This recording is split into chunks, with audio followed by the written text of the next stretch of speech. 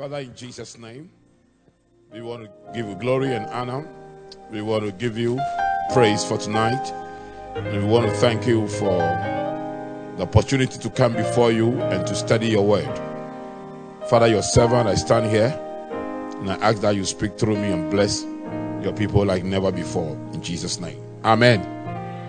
Good. God bless you. Please take a seat.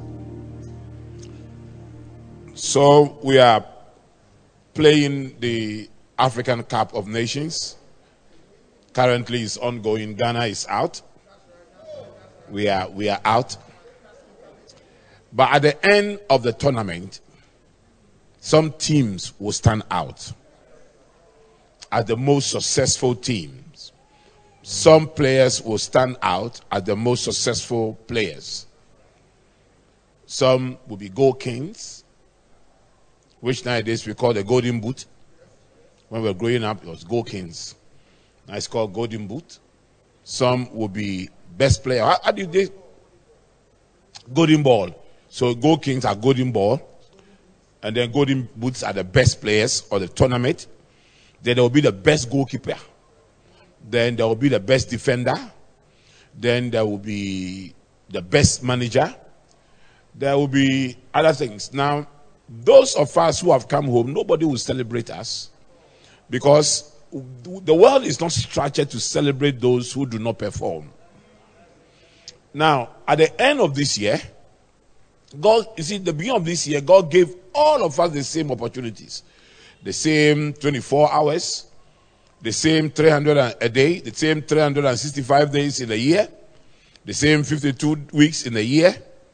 At the end of this year, some people will stand out and some people will stand down. There are people who will be celebrated at the end of this year.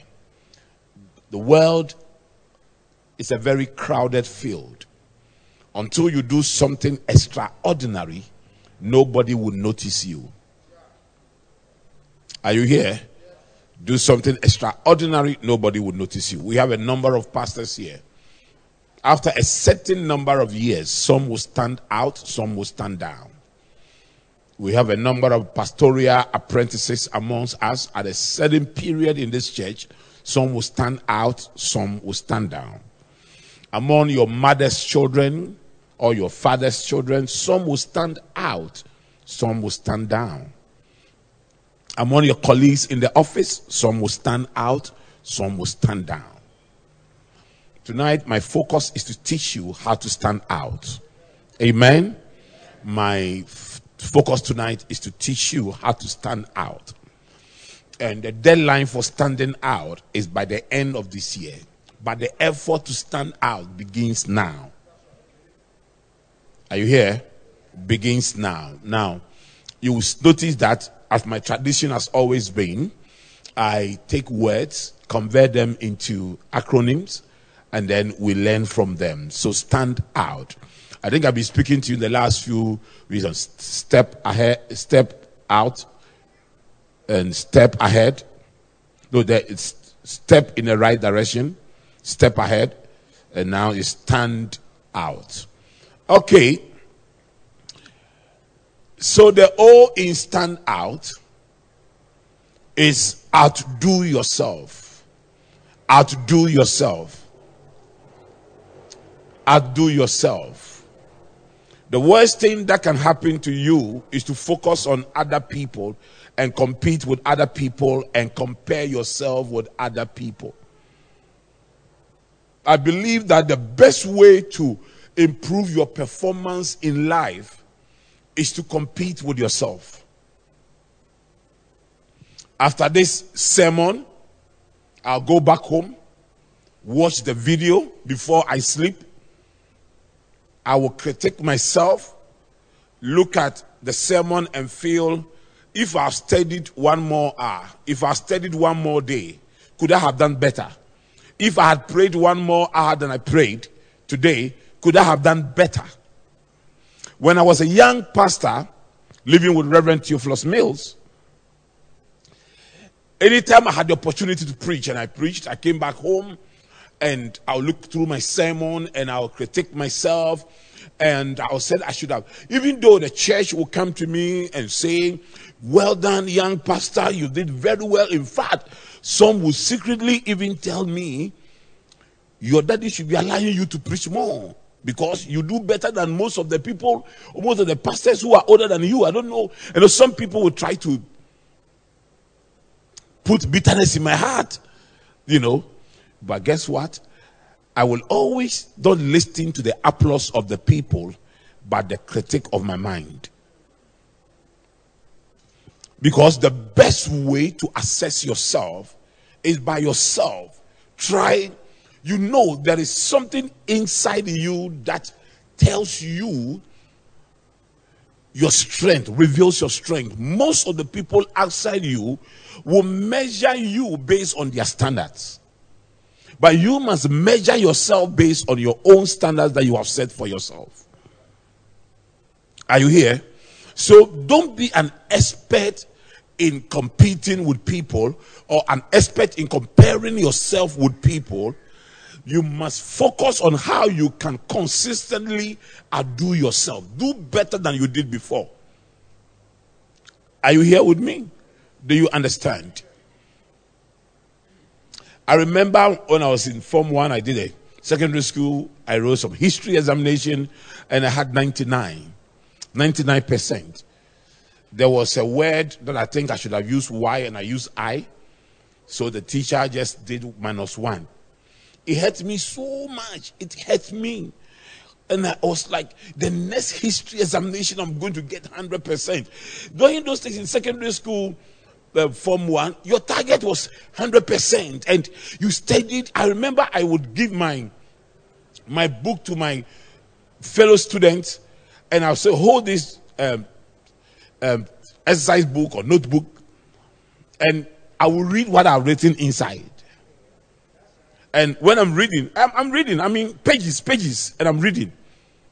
And then when at some page I miss the words, I miss the arrangement, I will take the book, go back to the classroom, sit down, read through, bring it again. And then I'll start reciting my own writing, my notes that I've done. I'll start reciting it until I'm able to read through the entire thing. Because during those days, it was chew and pour. You just have to chew the thing and make sure you get 100% and you move on. So I was always trying to improve on my performance by not looking at what someone else is doing, but by looking at what I am doing and how I can do it well. Are you here with me? So here are the key things I want you to write down. Now, to outdo means to be superior in action or performance. Now, Matthew 5 verse 41 says, if anyone forces you to go 1 mile, go with them 2 miles. You know, do you know why Jesus wanted you to go the extra mile? Because Jesus knew that you are always an extra mile away from success. You are always an extra mile away from success. Success is always that little 1 more hour you add to where everybody stopped. It is you staying in the office 1 more hour than your colleagues. It is you coming to the office 1 more hour than the others. It is you praying 1 more hour than it was allowed. It is you coming to church 1 more hour. It is you. I remember now, Ghana is now calling for Asamoah Gyan. Now what they are saying is that we don't have a striker like Asamoah Gyan. Just one person like Asamoah Gyan, because we are out of the African Cup of Nations. We didn't have a standout player. But Asamoah Gyan, whether you like him or you dislike him, there's one thing about that gentleman: the extra effort he puts in every match, the extra effort. But when he was in one of England's team, I think Sunderland, one of the things his coach said about him was the fact that he gave a day off for the players because they've played a very important game and they won. So the coach gave them a day off. While the coach was driving to town, here was Asamoah Gyan. in the snow training. He had just come to the team, and the coach said, this player will be an extraordinary player. So when he became successful in England and the coach was interviewed, he said, I could predict his future because I saw the extra effort he put in training. This year, put in an extra effort because you are only an extra mile away from your success. We all know the key to our success. It could be prayer. It could be serving God. It could be working hard in your office. It could be your academics. It could be something. You must know that thing that will separate you from the others. And do it well. And go beyond it and do it extraordinary well. Then you can stand out. The Archbishop, Bishop Charles Agina Saris, and Sam Crunchy Ancres, and Bishop Dax, the Reverend Steve Mensah, and the rest, Bishop Taki Aboy, and the rest. They were contemporaries. Said there were hundreds, if not thousands of them, leading fellowships in the early 70s, late 70s, early 80s, leading fellowships on school parks, in cinema halls, etc., etc. But today, when you talk about the charismatic movement, you point to these men. You point to them. They are the standing out pastors among their contemporaries. Hundreds of them, thousands of them, nobody has heard about them. They did something extra to become extraordinary. And this year, whatever you know is your key to success, add extra more time. Whatever will make you significant, put in extra hours, put in extra energies, put in extra prayer. Don't say, for me, I can only pray for 30 minutes. Prayer is the secret to the success of many Christians. Add 15 more minutes. Add 30 more minutes. Add 1 more hour. Don't you say that church starts at 8:45, so I'll be there just at 8:40. Meanwhile, you are a worker in this church. You want God to bless you? Come an hour before. Come an hour before. You're a protocol officer. The church is closed, but your bishop has not left. Don't leave. Put in that extra thing. That until this man leaves, I'm not going to leave here. I'm going to make sure that church, I'm not rushing away from church. Thank God for Minister Gifty, Minister Kobe, and the choirs. Extraordinary. I was just playing last Sunday's listening to myself last night, and the music, the quality of the music, the spirituality, the choice of music. I mean, look at tonight. I didn't want to come. I was just enjoying the music. I was just sitting down there enjoying the music. Last year and this year, I've seen them put in extra to become better, extra to move on. Can we give a hand of applause to them?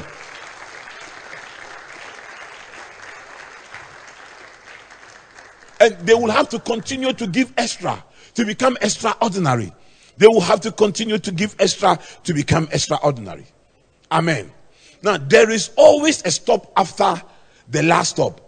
So change cars or trains to move on. I think Dansoman is an estate, though. It used to be the biggest estate in West Africa, built by Kwame Nkrumah. Dansoman is a suburb of Accra, and it has the biggest estate. At the time they built Dansoman, the neighboring communities had not yet been built, had not yet been inhabited by people. So there was a last stop. And that was the only last stop in Dansoman. When you get there, you must get down. Beyond that, you are driving into darkness. You are driving into dangerous places. But as the estate started growing, individuals started building. So now they have to create extra stops behind the last stop. So when you go to Dansoman and you are in a commercial vehicle, there's a last stop. But after the last stop are other stops. So keep this at the back of your mind, that there may be a last stop, but there may be other stops beyond the other stops. So your vehicle may go, the destination of your vehicle may be the last stop, But please don't stop there. Get down from it. Pick another car. Because beyond the last stop are other stops that the other cars will be going.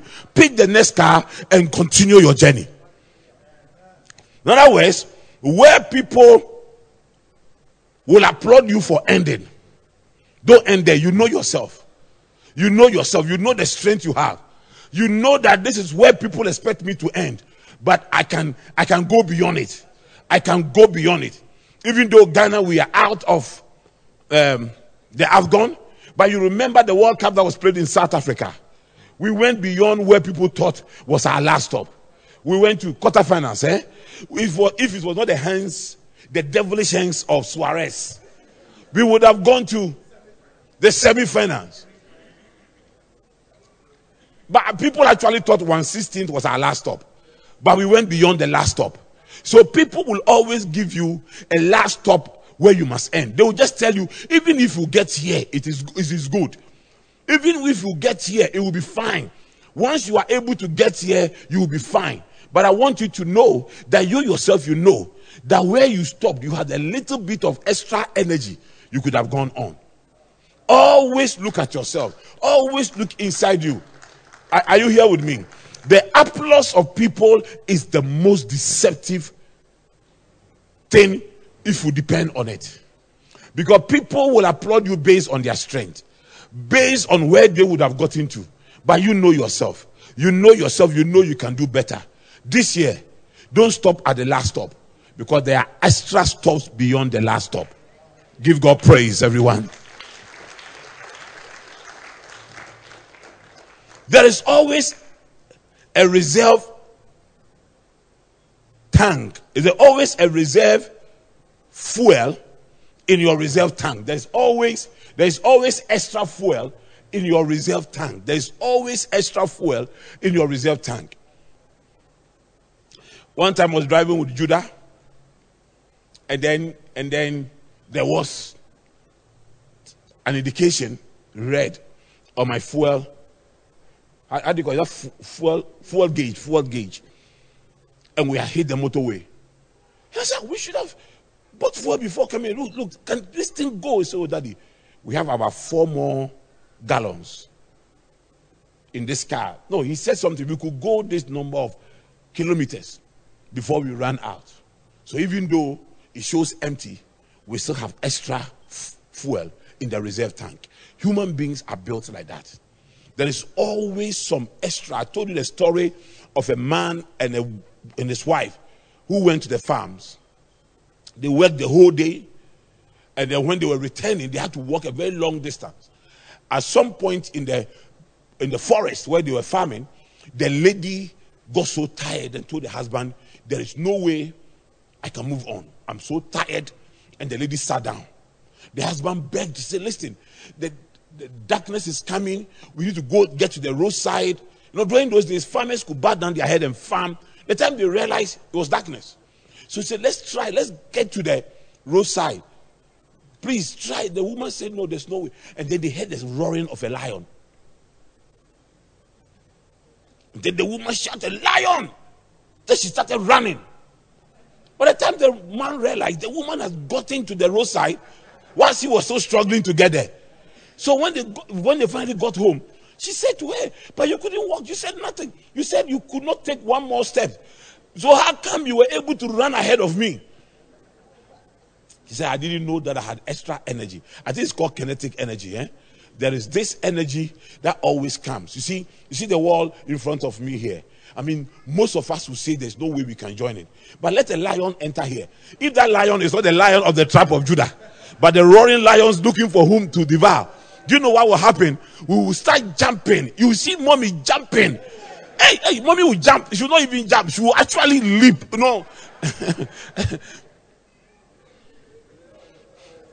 So please, when you say you are tired, it only means that there is lack of motivation to go on.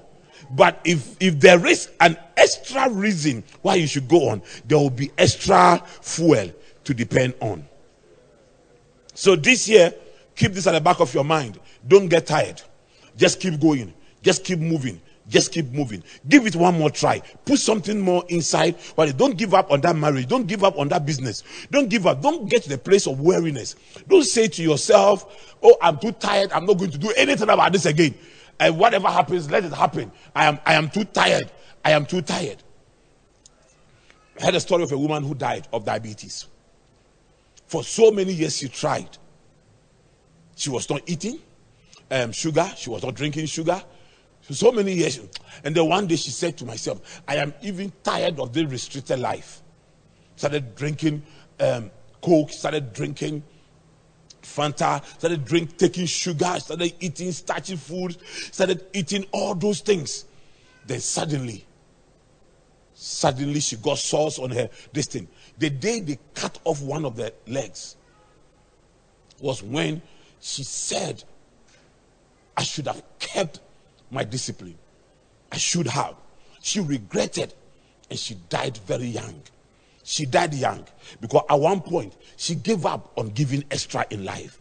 She gave up. She got tired. She got worried. Don't get tired. Don't get worried. It is just the beginning of a new year. We are still in January, but some of you already you have carried the tiredness of last year into this year, and you are giving up on your dream. Put in that extra energy. Go into your reserve tank. Go into your reserve tank. Pick out something from there. Pick out something from here. You are not going to fail. You are not going to fail. You are destined to succeed. And God has given you every capacity and ability to be able to become successful. Focus on your potential, not your performance. Your performance is what you are doing now. Your potential is what you can do but are not yet done. Your performance is who you are now. Your potential is what you can become but are not yet become. There is always a better you. There is always a bolder you. There is always a bigger you ahead of you. It is only a matter of time that it shall be revealed. Just keep it up. Can you imagine if I had given up the first 5 years of being on the Sprinters Road? It was a very turbulent time for me and my wife. Those were the days where mommy's hair kept falling because I could not afford hairdressing. I mean, those days, perming. You know perming. Common perming. But let me even use my word advisedly because today I say common perming. But who I was yesterday is somebody's success today. For somebody, perming today is a miracle. And during those days, you remember, to get money to go and do just perming. For those of you who were just born yesterday, you don't understand perming. Because of all these weeks, you don't understand perming. Perming is retouch, touch up. You remember Teshi, when we didn't have money to go, we go and buy this locally made or West Africa made perming cream. We couldn't afford Dark and Lovely. Dark and Lovely was the most popular perming cream, isn't it? We'll just go and get, or even if it's Dark and Lovely, I think they used to do retail. Now retail is start retailing from the box. It's not like you go and buy big box, like they were scooping. So you go with your own container and then they scoop some for you. You know, eh? Okay. So we still have classmates around. And I will come home and do mommy's hair and put on. You remember, how do you call this thing? Rolex. I'll fix the Rolex myself. And do everything. I fix the Rolex myself. I've done things. But it's what I'm teaching you. I was just putting in the extra mile to make sure that my wife will appreciate for that. If I don't have money, I have love. What money could not do, my love could do it. Are you here with me? You know, there are some men, when they don't have money, they become very arrogant. Some men can become very arrogant in their poverty.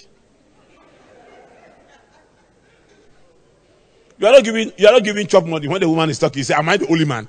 Am I the only man? But you are the only man sleeping with her. So you must be the only man giving chop money. So you cannot say, am I the only man who is not giving chop money to the wife? Nonsense.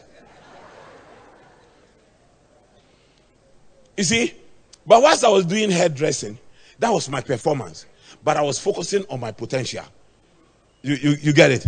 I was focusing on my potential. Mommy is just a very down-to-earth woman. But last time I said, can I create a salon at home for you? I'll buy all the things. And then when your hair has to be fixed, they will come back, you will come home and fix it for you. Every machine you use there, I cannot afford it. I cannot have a room where I can create your private salon and get your hairdressers to come home from pedicure to manicure, massage to...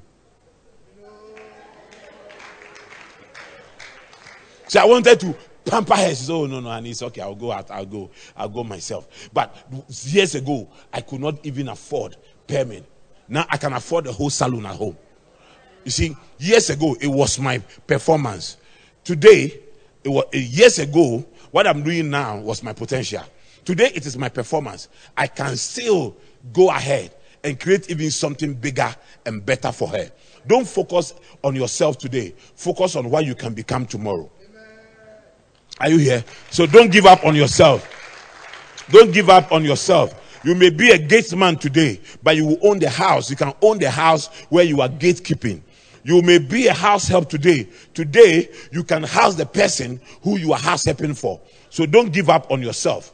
You were created to succeed, and everything you need to succeed is already put in the inside of you. My car does not need your car engine to function. It already has an engine. The same way, you don't need somebody's engine to function. You already have an engine. Are you here with me? Now, compete with yourself, not with them. That was the first point I made from the beginning. Compete with yourself. This year, compete with yourself. Continue to improve. Continue to improve. Set standards for yourself and improve on yourself. Continue and build. You can do it. You can make it happen. I told you about my sister, Olive, and how competitive she has been since we're children. You know, high jumping. Until she jumps the highest, they will not close. We will not close. We must jump. And when she even jumps the highest and nobody can jump, she wants to jump the last one. She wants to make sure she's 2 times, 3 times better than her competitors.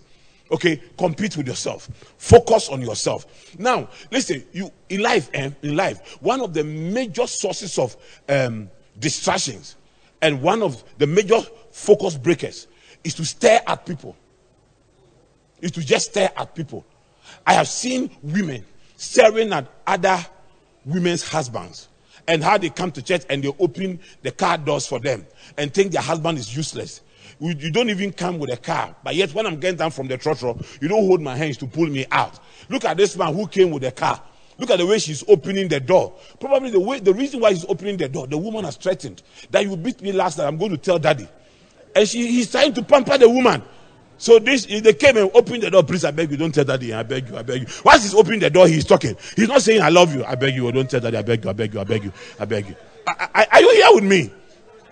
Are you here with me? So please, listen to me. Listen carefully to me. People show personality. They don't show the real character. So don't stare at people. Don't focus. People even fake their success when they are not successful.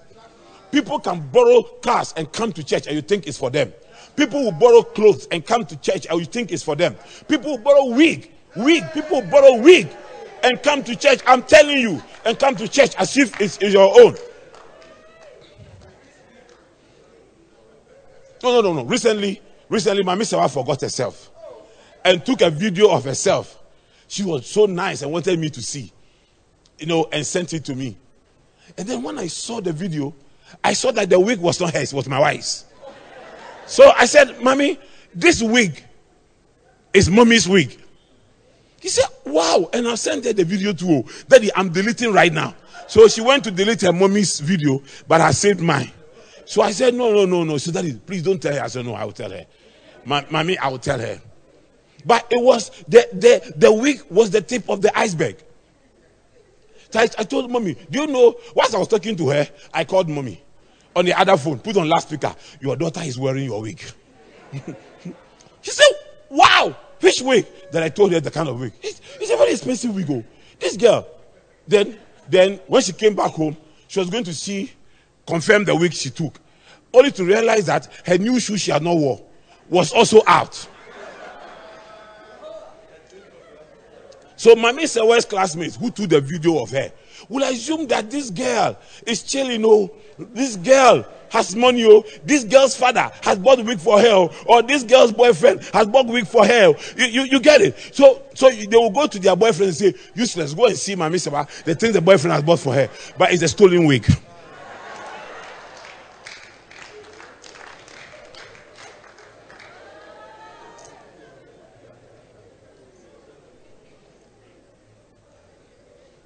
It's just that God has been gracious to me. Kevin is now bigger than me. So nowadays, my shares are safe. And but I'm not sure about my singlet. I'm not sure. Okay, can I go on? Before I move to Pastor Tete Ofe. So let me just. If you can't move the mountain, climb it. If you can't climb it, go around it. No matter what, make sure the mountain is not before you, but behind you. That is how we make progress. That's how we make progress. There will always be a mountain ahead of you. But success is going beyond the mountain. And there are different means by which you can go beyond the mountain. Some can climb it. Some can even blast it down. Some, whatever it is. But make sure the mountain is behind you. Every problem that you confront, every problem that you see has a solution. All you need to do is to look for that solution. Now, the world has made progress because recently, COVID, and then some people came out and said, well, we have the antidote for COVID, vaccine. And then we in Africa, who are always thinking about witches and wizards and 666 and 999 and all those things. Hey, no. It's 666. We are not taking it. 600 years ago, when they had the same attack, the same infection, pandemic, there were vaccines that were used to treat. There were Christians who said it was 666. After 100 years, the 666 has still not come. You see, because we have such a fetish mindset. This is a continent where a 90-year-old man dies. A 90-year-old man dies, and they say somebody killed him. Somebody killed her. We are going to look for the person who killed. And you have intellectuals. You have intellectuals who still believe in this nonsense. We glorify Satan and give Satan so much power. Give Satan so much power. There are some of you who have never stepped foot in your village. Because the uncles are witches, the aunties are witches. Usually it's only your mother who is not a witch. Your mother-in-law is a witch. Your father-in-law is a wizard.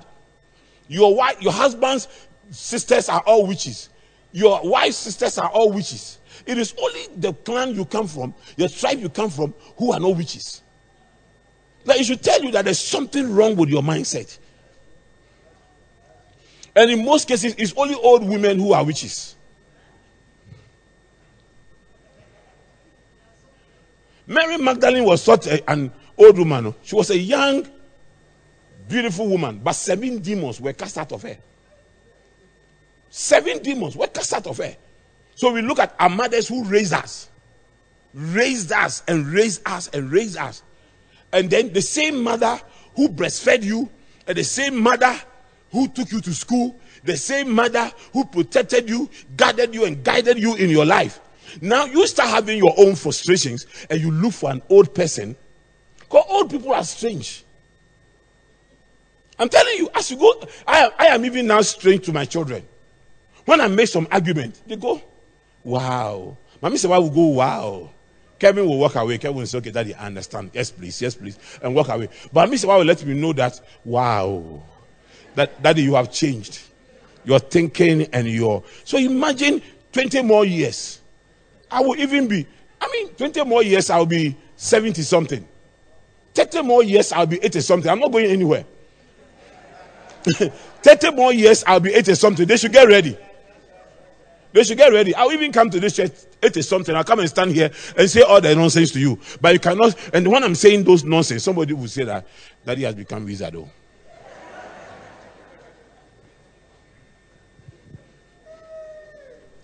Are you here with me? If your car breaks down, walk. If your ship suffers shipwreck, swim. If the airplane is falling, use the parachute. You need a survival instinct to succeed. You have to have a certain survival instinct. That's how you succeed. Mommy and I would have given up long ago if we did not have this survival instinct, which has been placed in us by God. We would have given up. We would just have given up.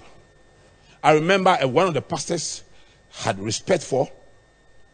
When I told him that Mommy and I were moving to the Sprinters Road, he said, oh, one of our church members actually had left and gone outside and had an accommodation in the Sakumono estate. And that, once you start, let me know. I'll give you the key. I have the keys. Just to stay in there. I called the man. He said, oh, no problems. I was speaking with the person. So mommy and I would come here and drive to Sakumono Estates and look at which estate crowd. It could be this, or it could be this, or it could be this. I started imagining how I'm living at Sakumono. And during those days, to live at Sakumono Estate, you are rich. Then when we started the church, and now we had no place to sleep. And so I said, let's go to the man. Went to the man. The man said, well, the room is there, but make your church our branch, and I'll give it to you. He changed the language. Make the church our branch, I'll give it to you. That was a breakdown of my car, but I walked. That was a shipwreck, but I swam. That was an aeroplane falling, but we had a parachute. That is why we are here today. Don't give up. If you focus on other people's performance, you will lose sight of your potential. So don't focus on other people's performance. Can I move on to the next one? Now stand out. You is understand yourself. Understand yourself. Understand yourself. Listen, one of the things I've noticed is how people try to define who we are. How society tries to tell us who we are. How sometimes even we pastors want to tell you who you are. But the best way to define yourself is by reading the Bible. It is what the Bible says you are that you are. Now I want to share with you a few things that the Bible says about you. At least use this thing to redefine who you are. Tonight, I want you to really listen to who the Bible says you are. And it will help you. And it will help you. Now, the Bible says you are a child of God. The Bible says you are a child of God. So you no longer carry your father's DNA. You carry God's DNA. John 1, 12 and 13. Yet, to all who did receive him, to those who believed in his name, he gave the right to become children of God. Children born not of natural descent, nor of human decision, or a husband will, but born of God. But born of God. But born of God. But born of God. But born of God. But born of God. Now, biologically, people who knew my father before, young people my father taught, who are now old, will hear me speak, and some of them who knows my mother will say, hey, Charlie, your son is just like his father, the way he speaks, the way he does things. And my mother herself will come to church, sit down, look at me, hear me speak, and just will come to that conclusion and say that, oh, you are just like your father. When you are preaching, it's just like your father preaching. So you are usually not different from the one who gave birth to you. In the realms of the spirit, you are also not different from the God who gave birth to you. You can do what God does. You can do it. You are a carrier of part of God in you. You are a carrier of the nature of God in you. The most important thing that you carry is the character of God. Can you be God? Can you be God, not like God who is worshipped, but the character of God? The character of God. The character of God. I don't believe any human being should become the God to anybody. But I believe that every human being must show the characteristics of God if we are born again Christian. If God is love, show that he is love. If God is merciful, show that you are carrying him. Be merciful. If God is forgiving, show that you are also forgiving because you are a Christian. They must define you by the nature of God, not by the character of your father. Are you here? What God can do, you can do. Where God can be, you can be. And when I talk about what God can do, please don't focus on the power of God. Focus on the character of God. It is better to focus on the things that God wants people to see. His love, his mercies, his loving kindness, his forgiveness.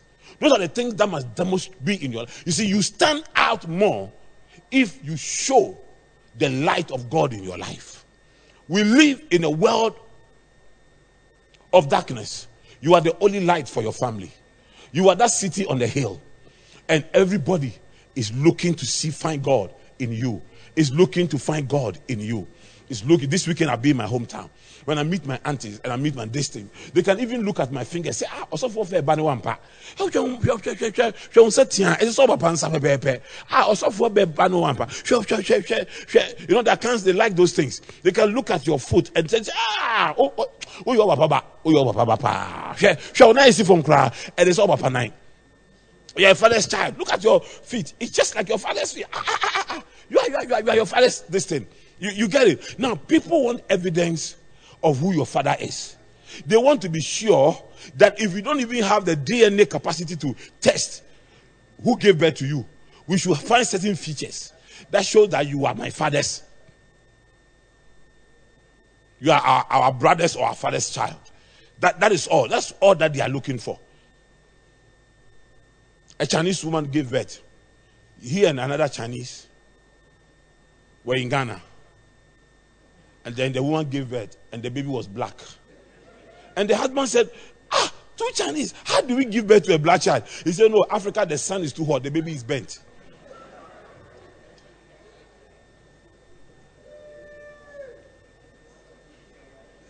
Now you see, once you give birth, your mother-in-law comes, your mother-in-law will hold the baby's hand, will hold the baby's foot, he's just checking whether the baby is healthy or not. He's checking whether, is it my son's baby? Is it my son's baby? Where does it look like my son? So when your mother-in-law comes to your maternity home where you gave birth to visit you, it's always not out of love, it's out of curiosity sometimes. Now, are you here? No, I don't mean your mother-in-law. Please, don't go and start saying, Mama, why did you come to the hospital when I gave birth? Were you to see whether I was faithful to your son or something? I remember a girl used to be in this church, and the girl had a white husband. And usually, the last week of your birth, will come and have communion with you and pray. And I'm going to have communion. Innocent pastor had communion, prayed with the lady, and then just when I was about to go, he said, Daddy, can I request one more prayer?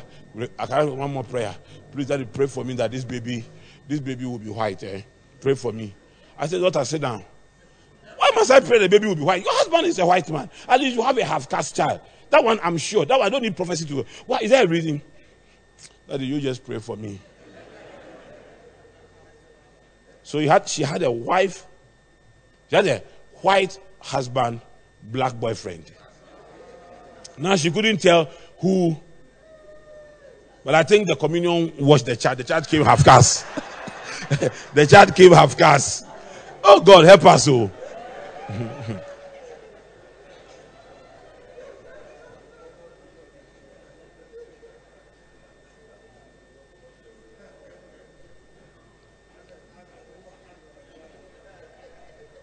Two black people gave birth to half-caste.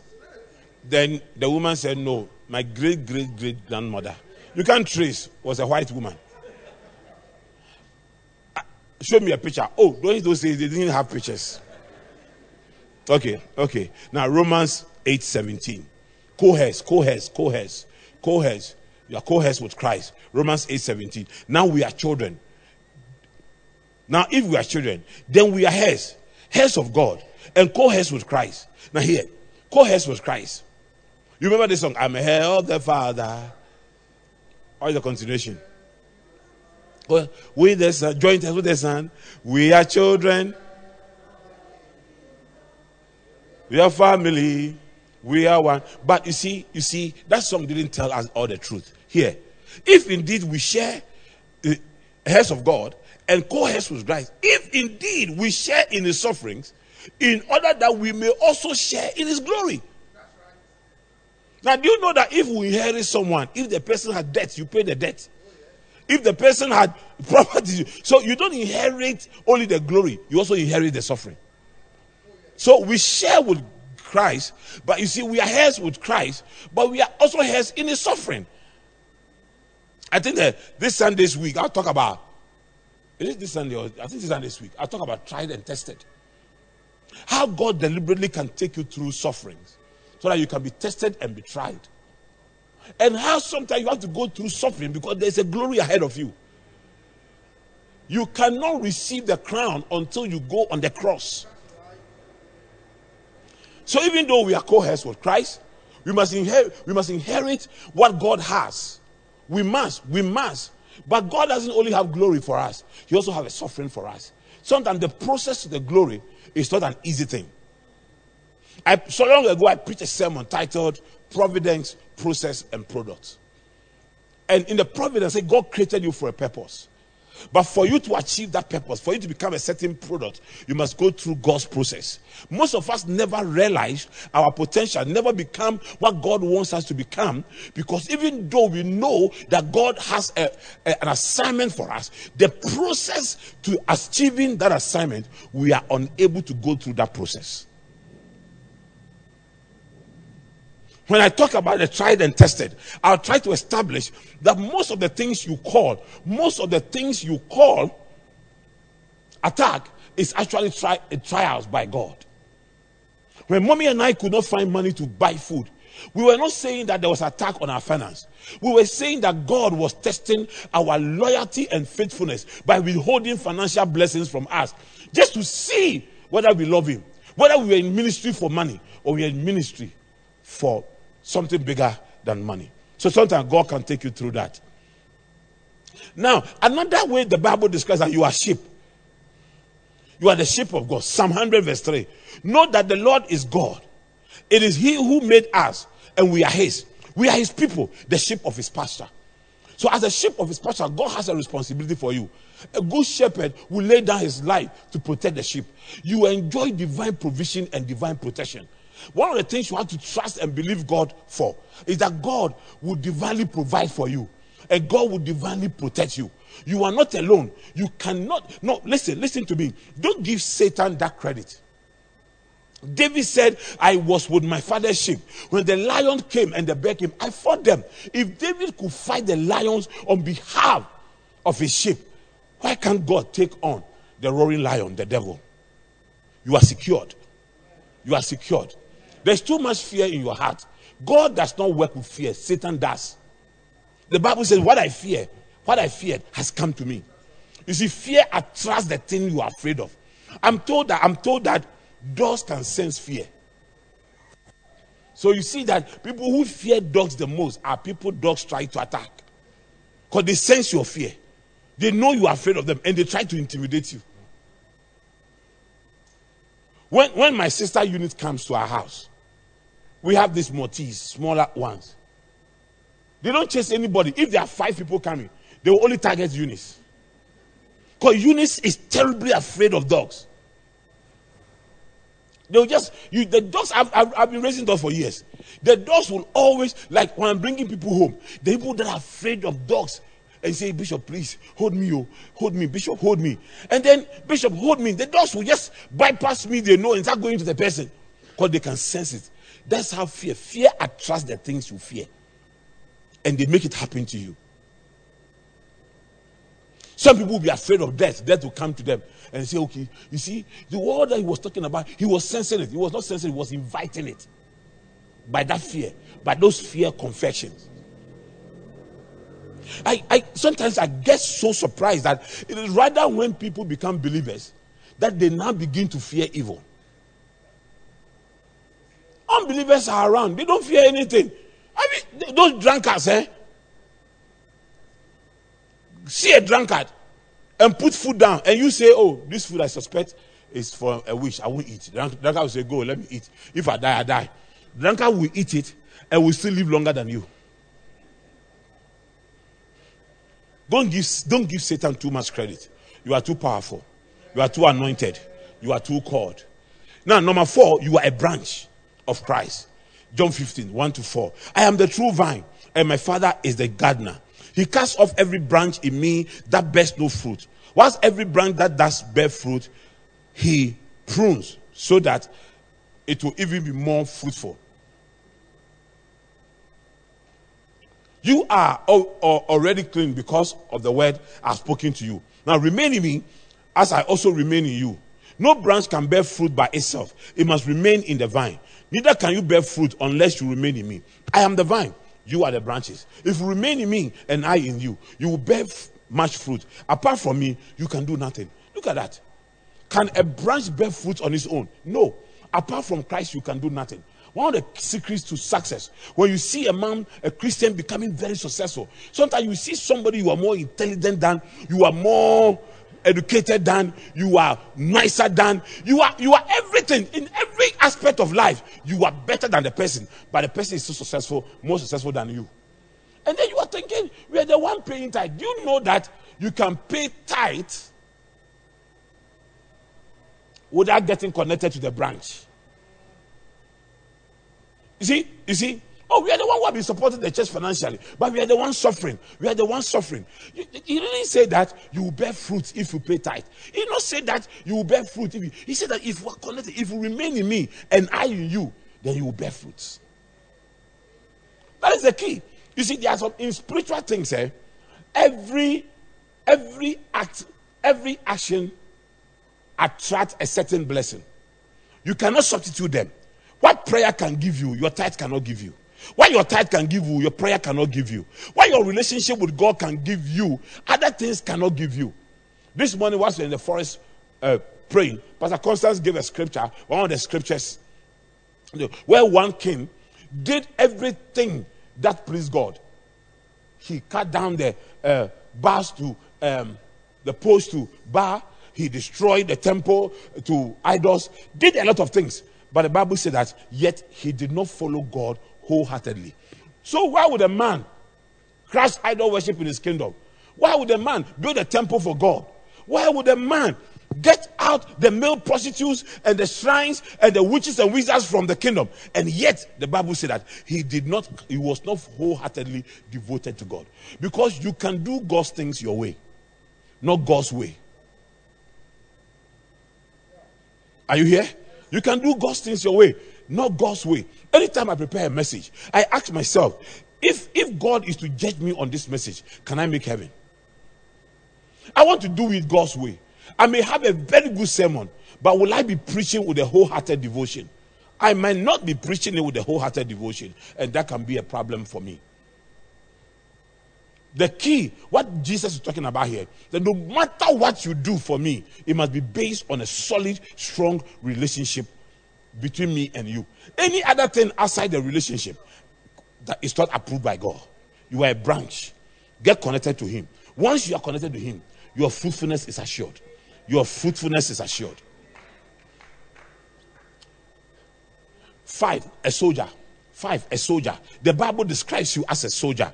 2 Timothy 2 verse 3. 2 Timothy 2 verse 3.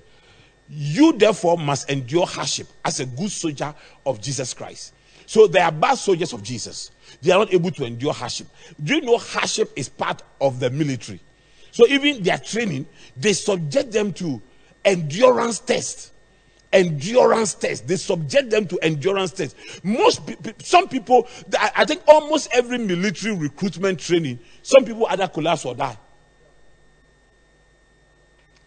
Recently, not many years ago, there was this military exercise on the hills of Scotland, where one guy fell and died in the midst of the snow.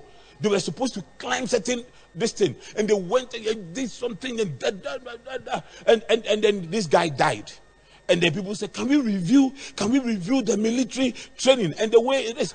The army stood by their training regimen. They said, "This is how you become a soldier. This is how you become." What is the meaning of being a soldier without endurance test? I'm yet to see a pot-belly soldier, but there are a lot of pot-belly police officers. No. Sometimes you are driving past an intersection and there's a police officer standing there with pot-belly. And you're asking yourself, can this one run after an armed robber? Please tell Dan Parry not to come after me. I'm saying the truth.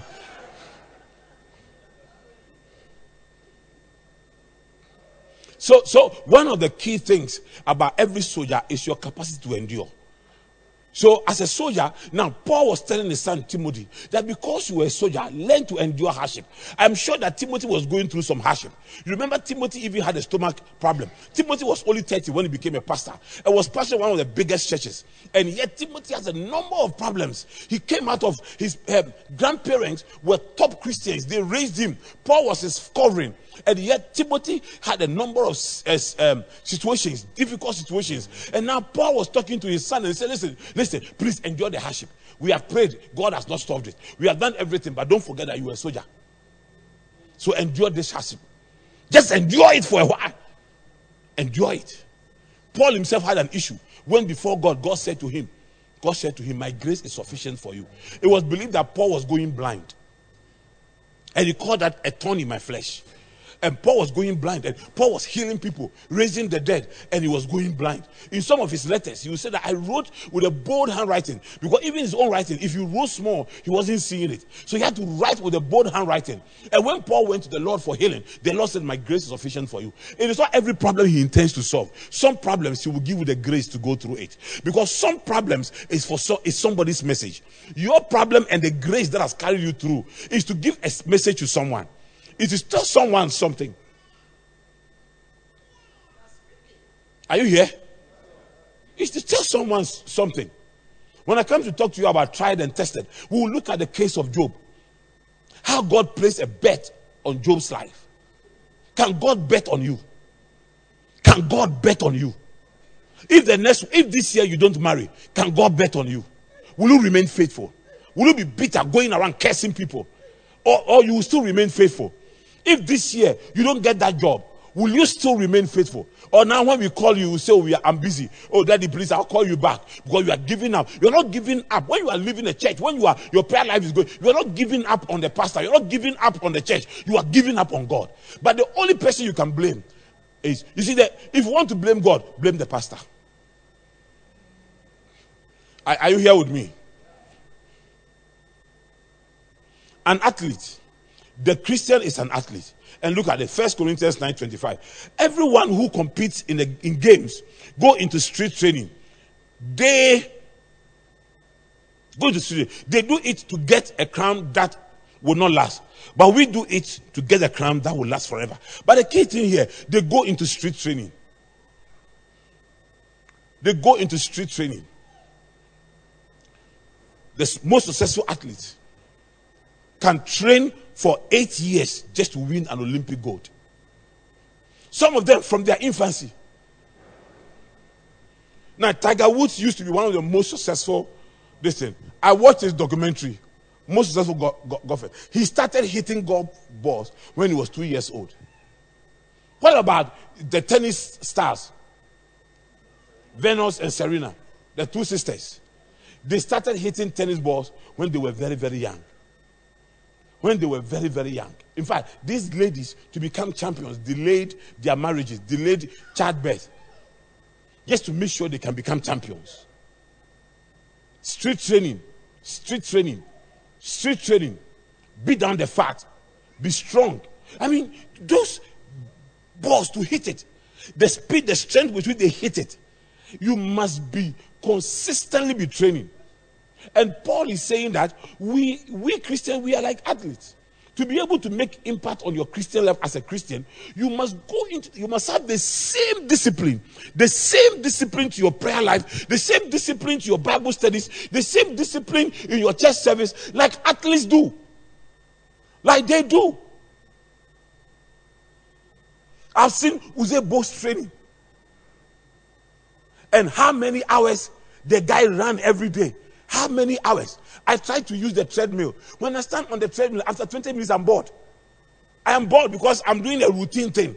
I'm doing a routine thing over a long period. I'm doing a routine thing. But these people did the same routine thing, the same running on the same track for so many years in order to win gold. If your prayer life is boring, if your Bible said that you learn because you think it's a routine thing, you are losing it. You must keep doing the same thing over a long period of time to become an expert on that thing. Continue to pray. Continue to fast. Continue to do it. Do it until you become a champion.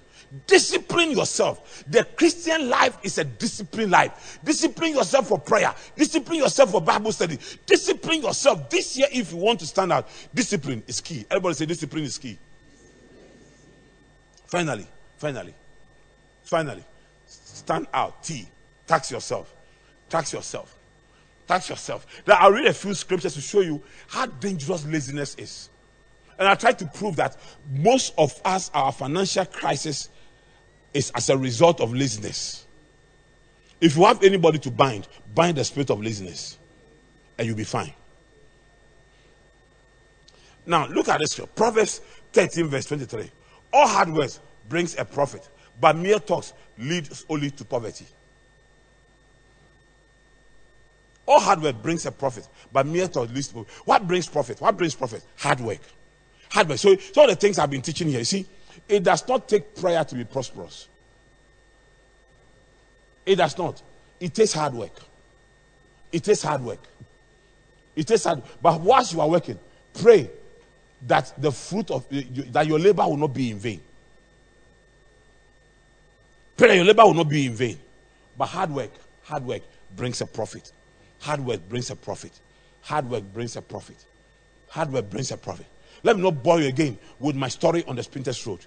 But at one point in my life, I was working 12 hours a day. Today, when I took the young pastors for prayer in the Achimota forest, I was just telling them how many hours I used to spend in that forest. And I was giving them a condition. I said, at your age, when you are very tired, sleep 6 hours. But when you are not, sleep 4 hours. I said, use the rest of the hours to work. Use it to do something around your ministry, and you become successful. Work 8 hours a day for 8 years, you will succeed. Sleep more than 8 hours a day for 8 years, you become poor. Success is not a rocket science. It's common sense principles. Now, Proverbs 12 verse 24 said, the diligent find freedom in their work. The lazy are oppressed by their work. You see, if we're hard work, if we're a very hard worker, it is a joy to wake up, to go to work. That's where you find your freedom. But for the lazy person, work is an oppression. Every day we are working. We'll come to this office from morning to evening. We are not even resting. They are not even giving us break. Me, I'm tired. Every morning you get up, you are complaining. If you see your children, the household chores, and they are complaining, know that you are raising lazy children. Keep them to task. Keep them working. Don't let them complain and say, I tell the guys in my house, if you assume that mommy has given you work, sweep the compound. And after sweeping the compound, you say, I've finished for today. And you go to your room and you are lying down, sleeping. Whilst the same people, we have other employees at Accra Business School who come to work. Some arrive at 7 a.m. and leave at 7 p.m. And because you have been given a compound to sweep or a car to wash, once you finish, you go and lie down and you are sleeping. You won't spend the hours. Find other jobs in the house and pray, study, do something. But you go and sleep daytime. Young men, young women sleeping daytime because you have finished your work. I told you about putting extra in your life. Proverbs 10, all this is from Message Bible. Proverbs 10:26. A lazy employee will give you nothing but trouble. It's vinegar in the mouth, smoke in the eyes. When you have somebody who is lazy. Now, the most troublesome people in any organization are the lazy people who don't work. High performers are not trouble in the office. So you are doing something, they go to the field, the lazy person is complaining. Hey, but now I know what you feel, or the air condition, or the and trying to raise people against you. Look at the way we are tired. Look at the way we are getting tired. Where is he? The company is for him. And by now go and see him. He is lying in air condition. But see, when the man was building the company, when Mommy and I were building Afrili, which has become a Accra Business School, we're not lying in air condition. We didn't have air condition. We're living in an uncompleted building. You are now starting your life, and you want us to start your life with you. You want us to start your life with you? You want us to start your life with you?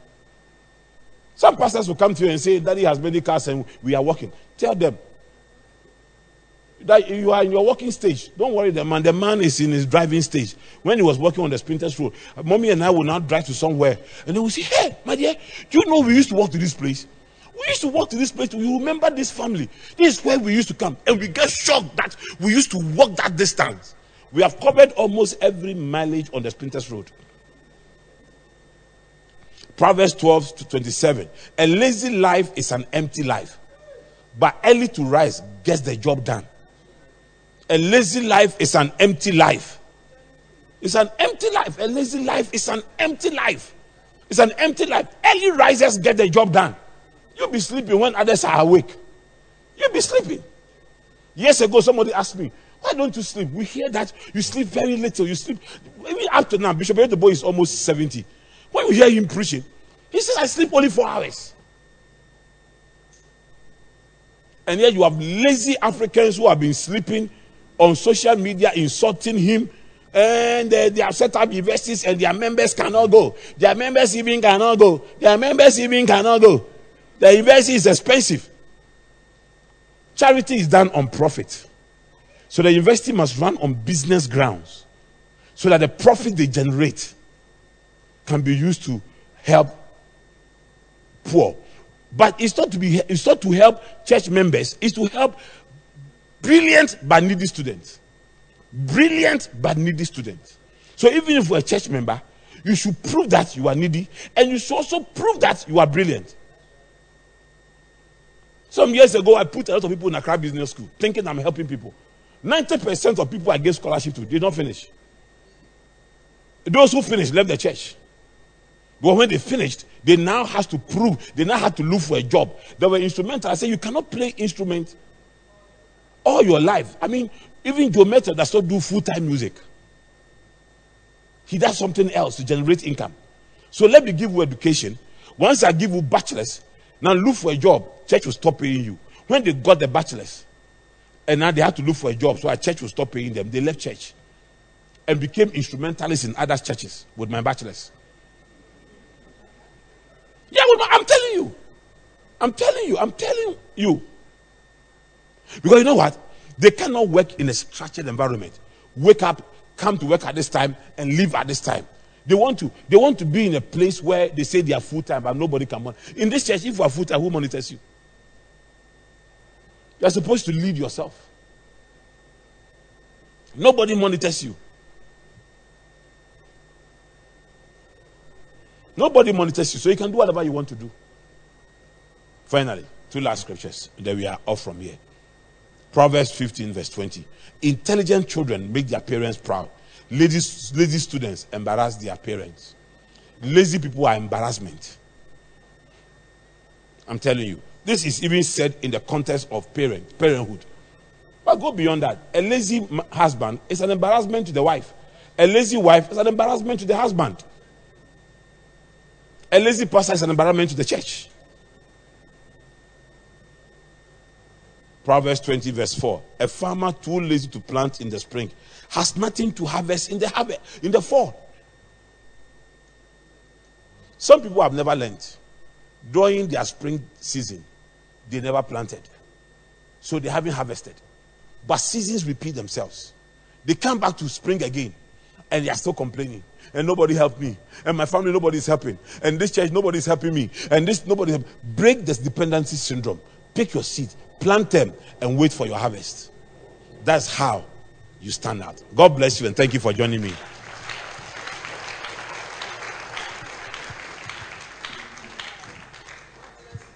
Father, let the entrance of your word give light and bring understanding to us. Help us this year to stand out, Lord. Help us to stand out, Lord. Help us to stand out in the crowded field of life. Help us to stand out, Lord. In Jesus' name. Amen.